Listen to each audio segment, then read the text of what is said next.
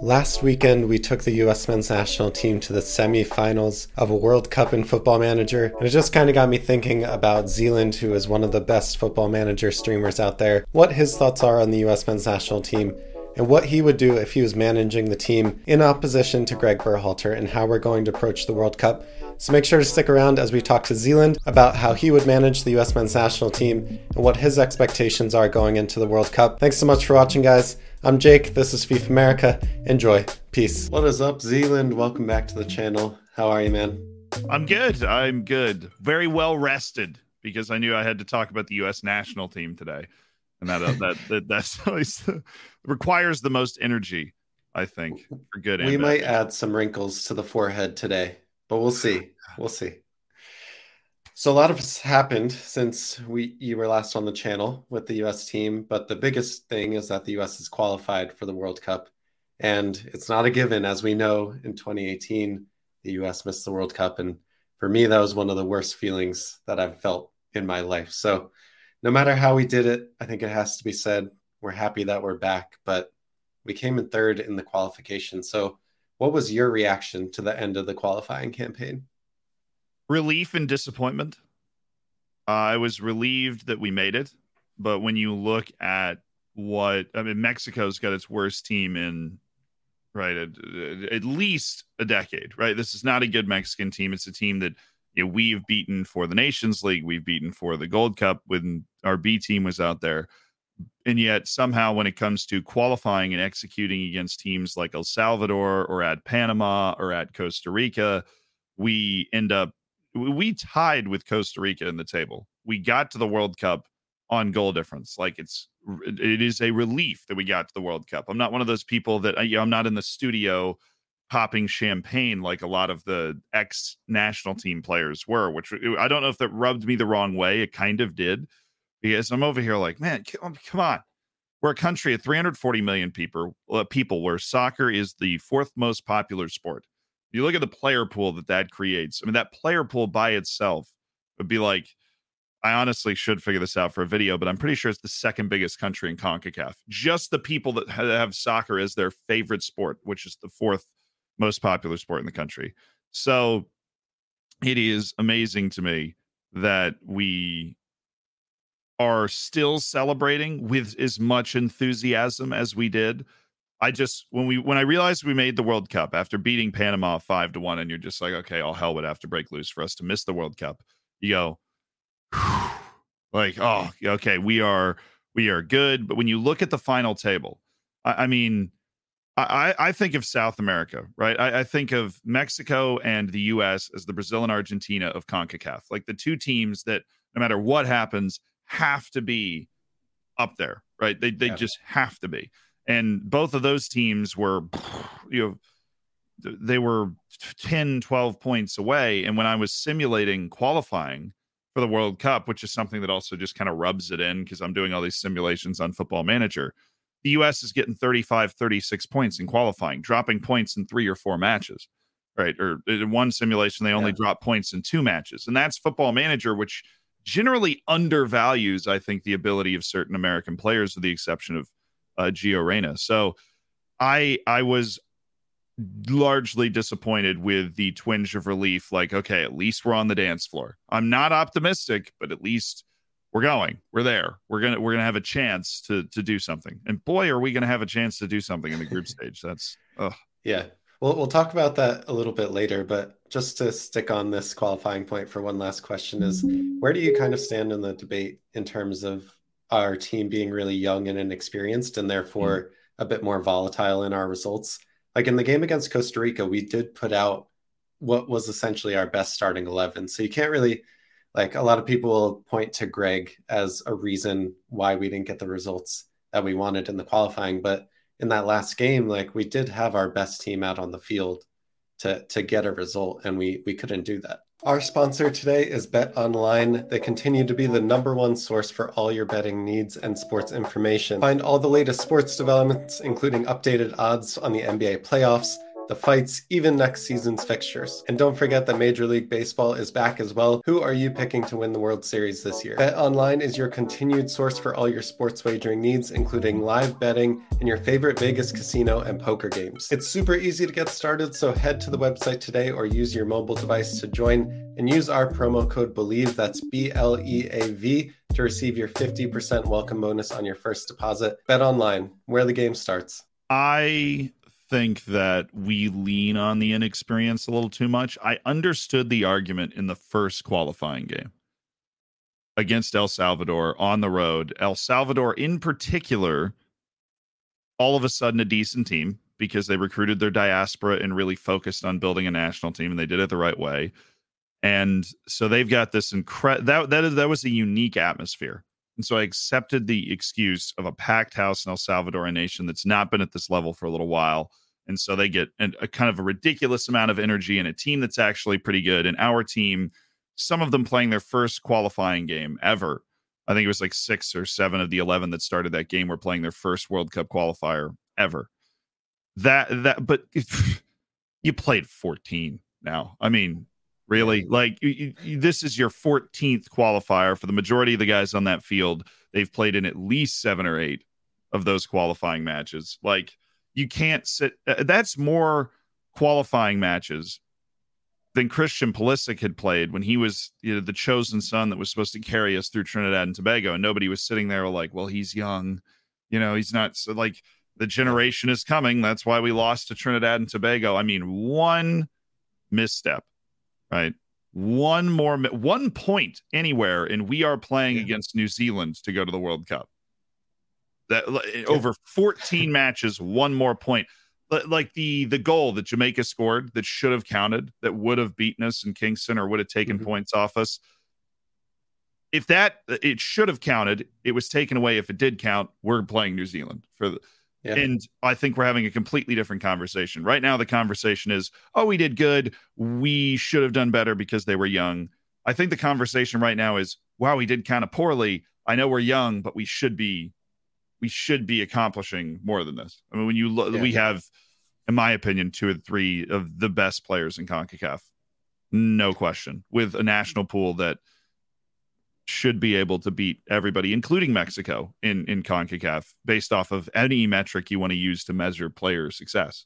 Unless you really think that the Mexican League is that good, which I mean, it's the best in CONCACAF, but it's not that good. When you're right back at Barcelona, your left back's playing for a team that'll be in the Premier League next season. Your midfielders are playing for Leipzig, who's in the Europa League semifinal, Juventus, who makes the Champions League knockouts every year, and he's cemented a starting spot there. Pulisic, who got the number 10 at Chelsea because he absolutely carried them at the end of the pandemic, even though he can't keep his hamstrings together. Gio Reyna, who plays at Dortmund, even though his hamstrings disagree with him too. And even though we don't like them, a collection of strikers that play in top 10 leagues in Europe. So I keep coming back there. Now, I can't blame the lack of experience anymore, because by the time you get to your 14th qualifier, you know what's coming. You know what's coming. You've played away in these games before. I'll call out a little self-promotion. I had Hugo Perez, the coach of El Salvador, on the channel, and he was talking about how knowledge is way more important than experience for a player. If you have knowledge of a European night or performing at the level to get the number 10 at Chelsea, that is more important than experience in CONCACAF, in his opinion. But you mentioned the draw for the World Cup and the damage that we could possibly do, or the damage done to us, honestly. But the draw puts us in a really challenging group with England, Iran, and the European playoff winner. How do you feel the U.S. will perform in this group? I think that talent-wise, the U.S. will be the second best team in the group. I think that that's a position that makes American fans uncomfortable. It makes me uncomfortable. I'm used to going into a group with the underdog mentality. That is the U.S. national team mentality. You go into a group with Germany, Portugal, and Ghana, and you're going, I think we're going to lose every game, but I'm going to root for our boys, and we're going to take. Now we're going into the group with a completely different mindset 8 years later. We're going in with, well, we're better than Iran, and we've got more talent than Scotland, and or Wales, even though both of those teams have proven they can compete with and beat anyone in the world. That's not what I'm saying. And honestly, I love the story of both those teams, and I'm super sad that US success will likely mean they don't get to the knockouts. And this is assuming that Ukraine isn't going to be able to play the game in June. I hope they are. I think it'd be an incredible story, but then that's another, it's like is a fan of the US national team. That's a complicated situation because you're like, you want Ukraine to do well, but at the same time, you're like, dang it, like I want the US to be able to do something.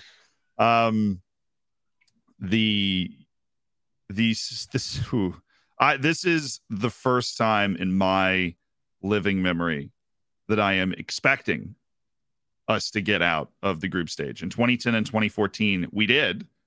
I wasn't expecting it. I was hoping that it happened. Now I'm expecting it.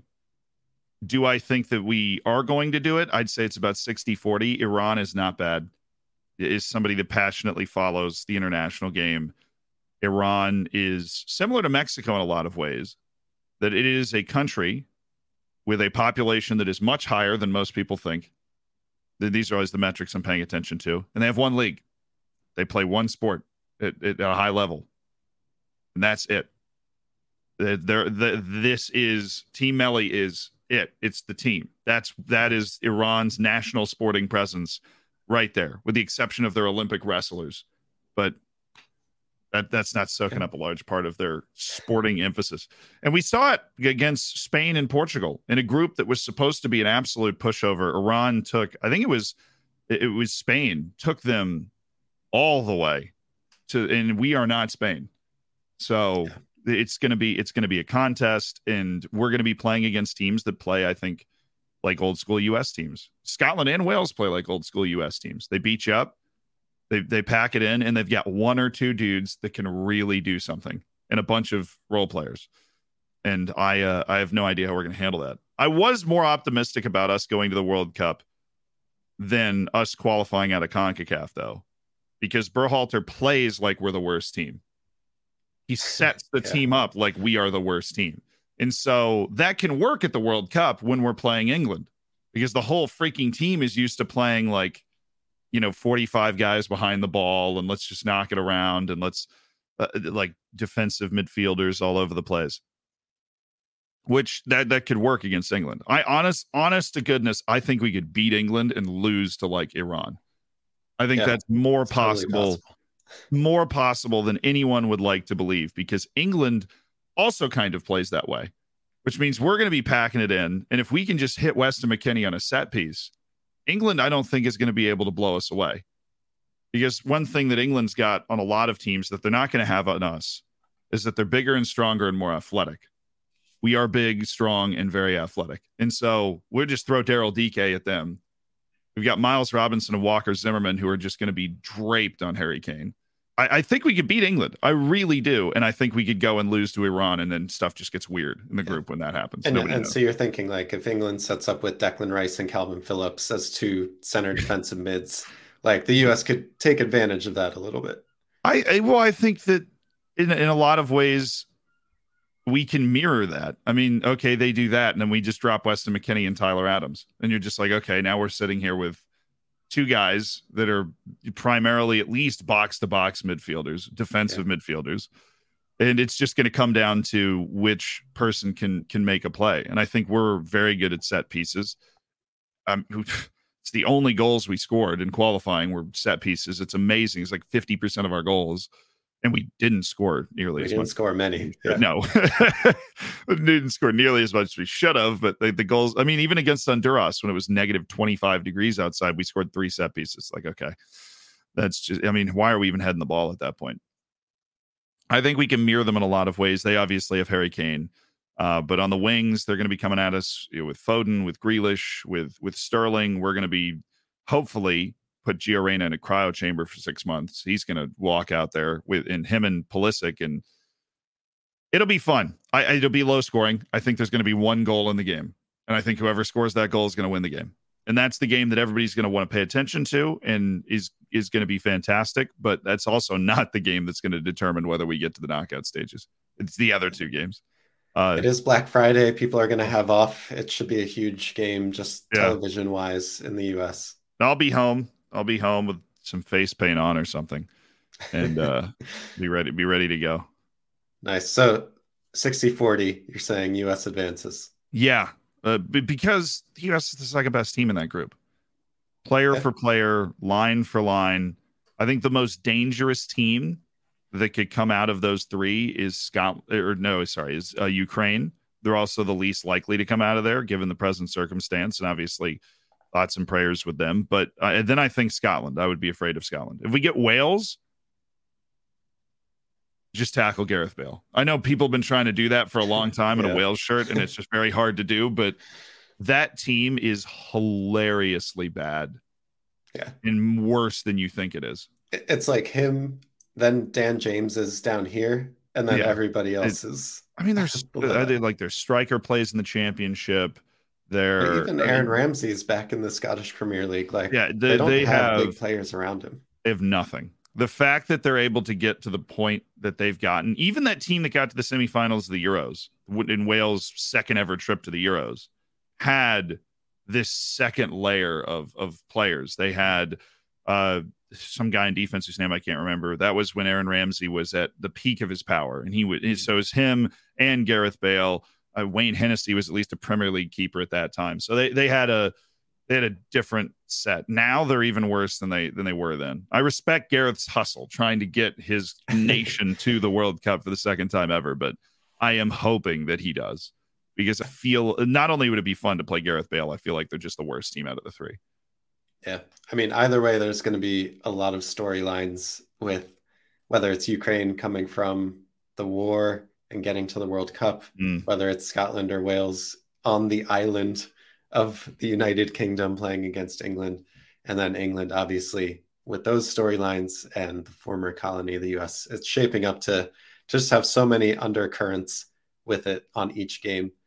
But then the game against Iran, I think that's going to be a really intense game. Just because you can't discount that. Yeah, it's going to be real. It's one of those things. It's just because both nations are really, really not going to want to lose. I think it's more. I don't. We just don't want to lose. I don't want to lose to Iran. Iran definitely doesn't want to lose to us. We both have bones to pick with each other. I watched the movie Argo last week.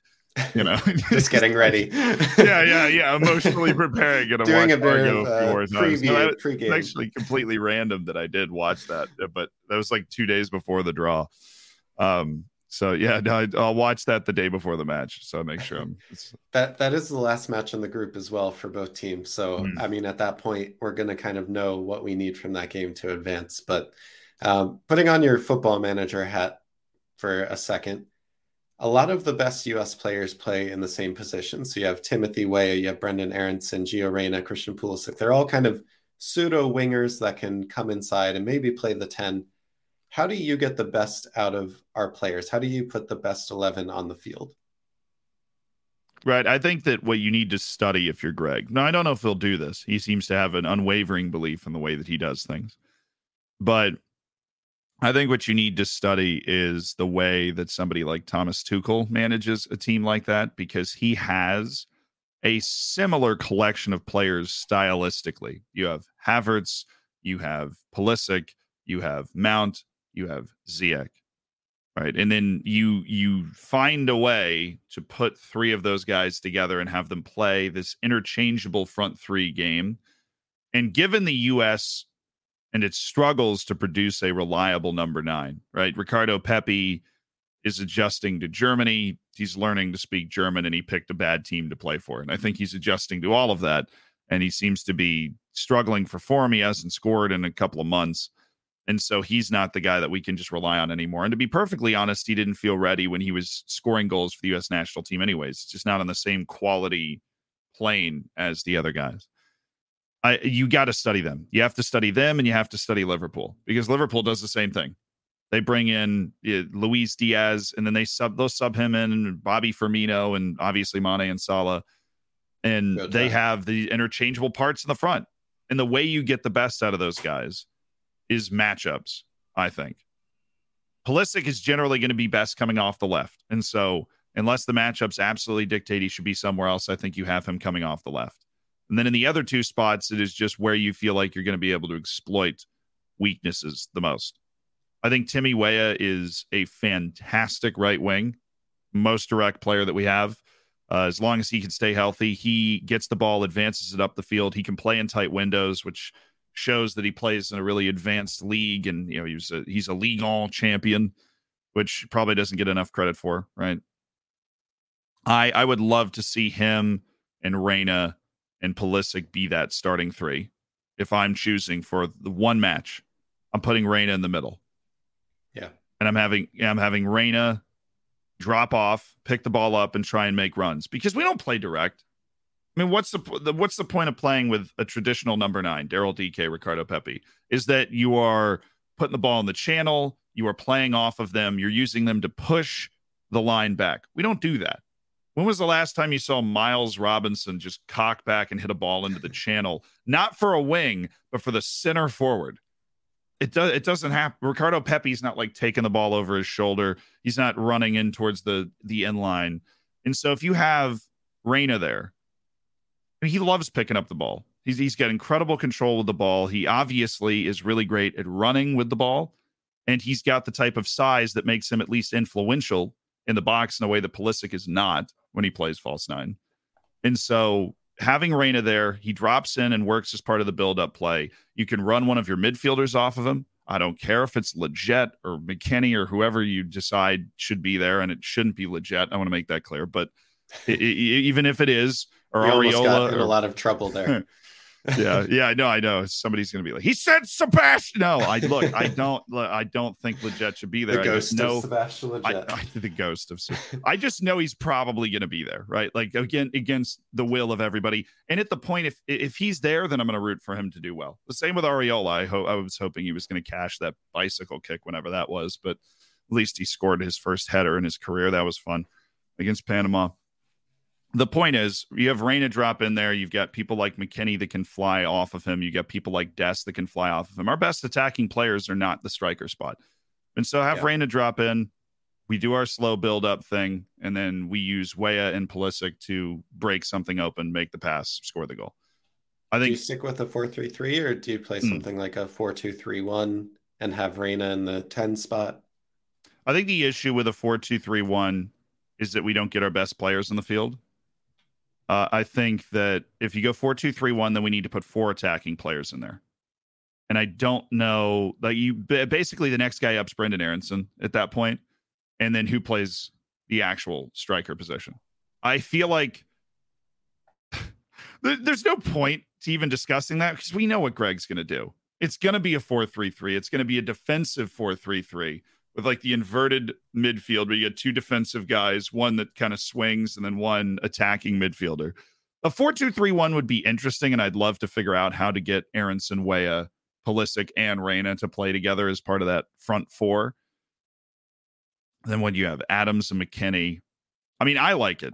That's a pretty good front 6. It is, but I don't think he'll do it. It's not happening. No, we're going to end up with Gyasi Zardes in front of Reyna and Pulisic, and we're just going to, that's the life we're going to live. And I hope it works. Don't say that. He really, he's good on the small field in Hamilton. That's what I'm thinking. Gyasi Zardes' last start was away to Canada. It's amazing to me.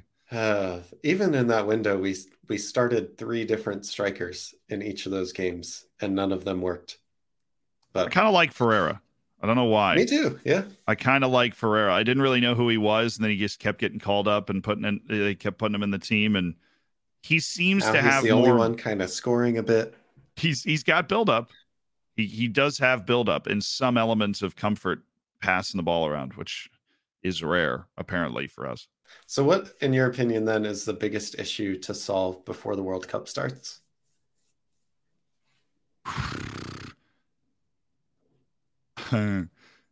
I like our center backs. I do. I don't think they're the best 2 center backs that the U.S. has. And I think that while a lot of people will say we need to get a number 9 firing, we weren't going to score a lot of goals at the World Cup anyways. I'm going to spoil that for you. So this is more about being able to not Jeff Cameron this and just kick the ball backwards towards our own net. Walker Zimmerman and Miles Robinson have not played against Foden, Sterling, Kane, Grealish. Those guys are worth $100 million at least. Every single one of them. Rashford, like anybody that's going to be flying off them, Lingard, for crying out loud, they have not played against players like that ever. But those guys don't exist on Mexico, right? Tecatito Corona is on a whole different level down from these guys. You need John Brooks. We don't want to need John Brooks. You need John Brooks because he plays against Serge Gnabry. He knows what that looks like, right? He's gone up against Lewandowski. That is invaluable when you're going up against Kane. Those are two of the three best strikers in the world. And he knows what it looks like. He knows what it feels like. And most importantly, he doesn't get embarrassed by it. He doesn't get outclassed. Right? He had a bad start to the season, but he honestly has played pretty well the last couple of months. And I don't know what him and Berhalter got in a fight over, but look, it's John Brooks in the World Cup. And that and Chris Richards, those two guys, those are the best center backs the United States has. They both play regularly in the Bundesliga. They both are familiar with what that level of competition looks like. And I am afraid that Berhalter is going to ride the form into the World Cup on Robinson and Zimmerman, and they're just going to end up getting rinsed. Not even because they can't handle it, just because they've never, not only is the pressure at a World Cup something that literally no one on this team has experienced before, ever. It's also the talent level is completely different. Not on Iran. Iran, they will have seen that before. And against everybody on Wales and Scotland, with the exception of like Andy Robertson coming from the back and Gareth Bale coming from the front, they will have seen it before. I'm really afraid that there is a small version of a game against England where we lose 4-0 because Miles Robinson and Walker Zimmerman just can't handle it. And it's not their fault. Because it is a completely different level. And there are only 2 U.S. center backs that have been to that level and come out the other side and survived. And Berhalter doesn't seem to like either of them.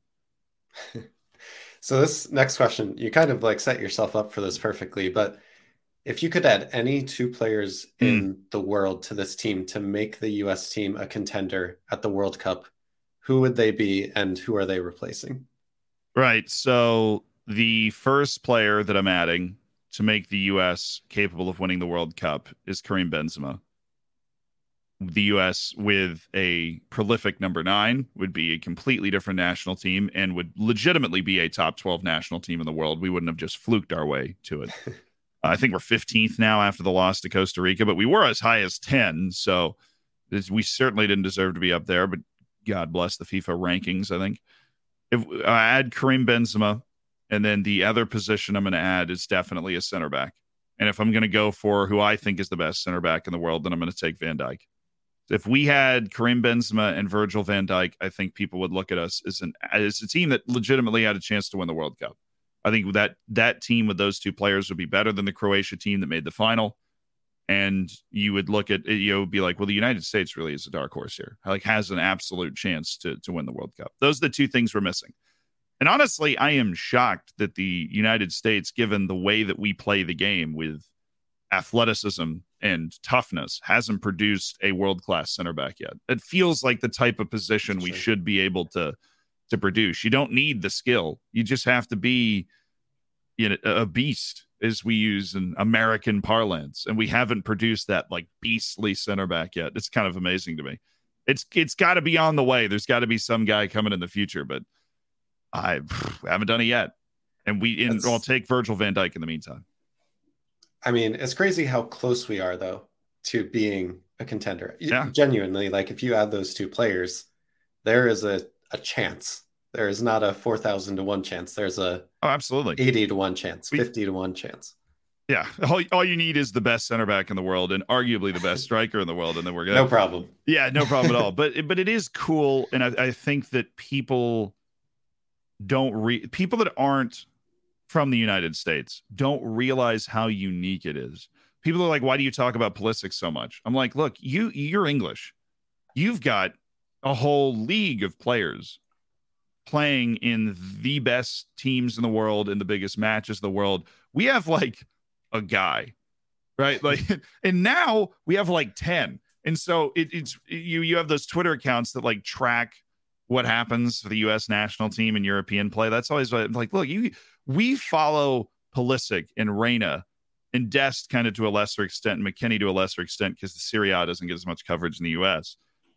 We follow them religiously because that's it. That is the guy, right? This is the first time I am watching somebody play at that. This is the first time I'm turning on the Premier League and going, that's my boy, right? I'm not a Chelsea fan. I'm almost becoming a Chelsea fan on accident because I tend to watch like all of their games. I'm watching Pulisic play in these games. Barcelona's the same way with Dest. He had a poor game last night, but I am blown away at how much progress we made. When you look at the team that got to the round of 16, I mean, we had Chris Wondolowski on that team. Look at the roster of the team that made the knockouts in 2014 and where they played and what they were valued at. I don't know if Transfermarkt existed 8 years ago, but that's always a fantastic metric to determine how people view players. And we started Kyle Beckerman with the guy with the dreads from Colorado, started a game at the World Cup for the United States. Julian Green, who had not played a senior game with Bayern Munich, was on that team. He was just in Bayern 2, and he ended up in the third division the next season in Germany. He scored a goal. It's like a completely different era, and we've come out of that, and it's like, well, why is the U.S. getting all loud and all excited about this guy? That's why, is because we were punching above our weight for a long time. For years, yeah. With toughness and pride and just that kind of like rah, sort of spirit that we'd have with Clint Dempsey and that sort of thing. We were punching above our weight, and now we're punching below it. And it's a big adjustment for the fan base. I think it's a big adjustment for the people that were celebrating just making the World Cup. Like, no, we've got to do it in style. We are now Brazil, right, in our own minds. We're not actually, and I know that. I'm just saying, Brazil, if they win and they win ugly, they're upset.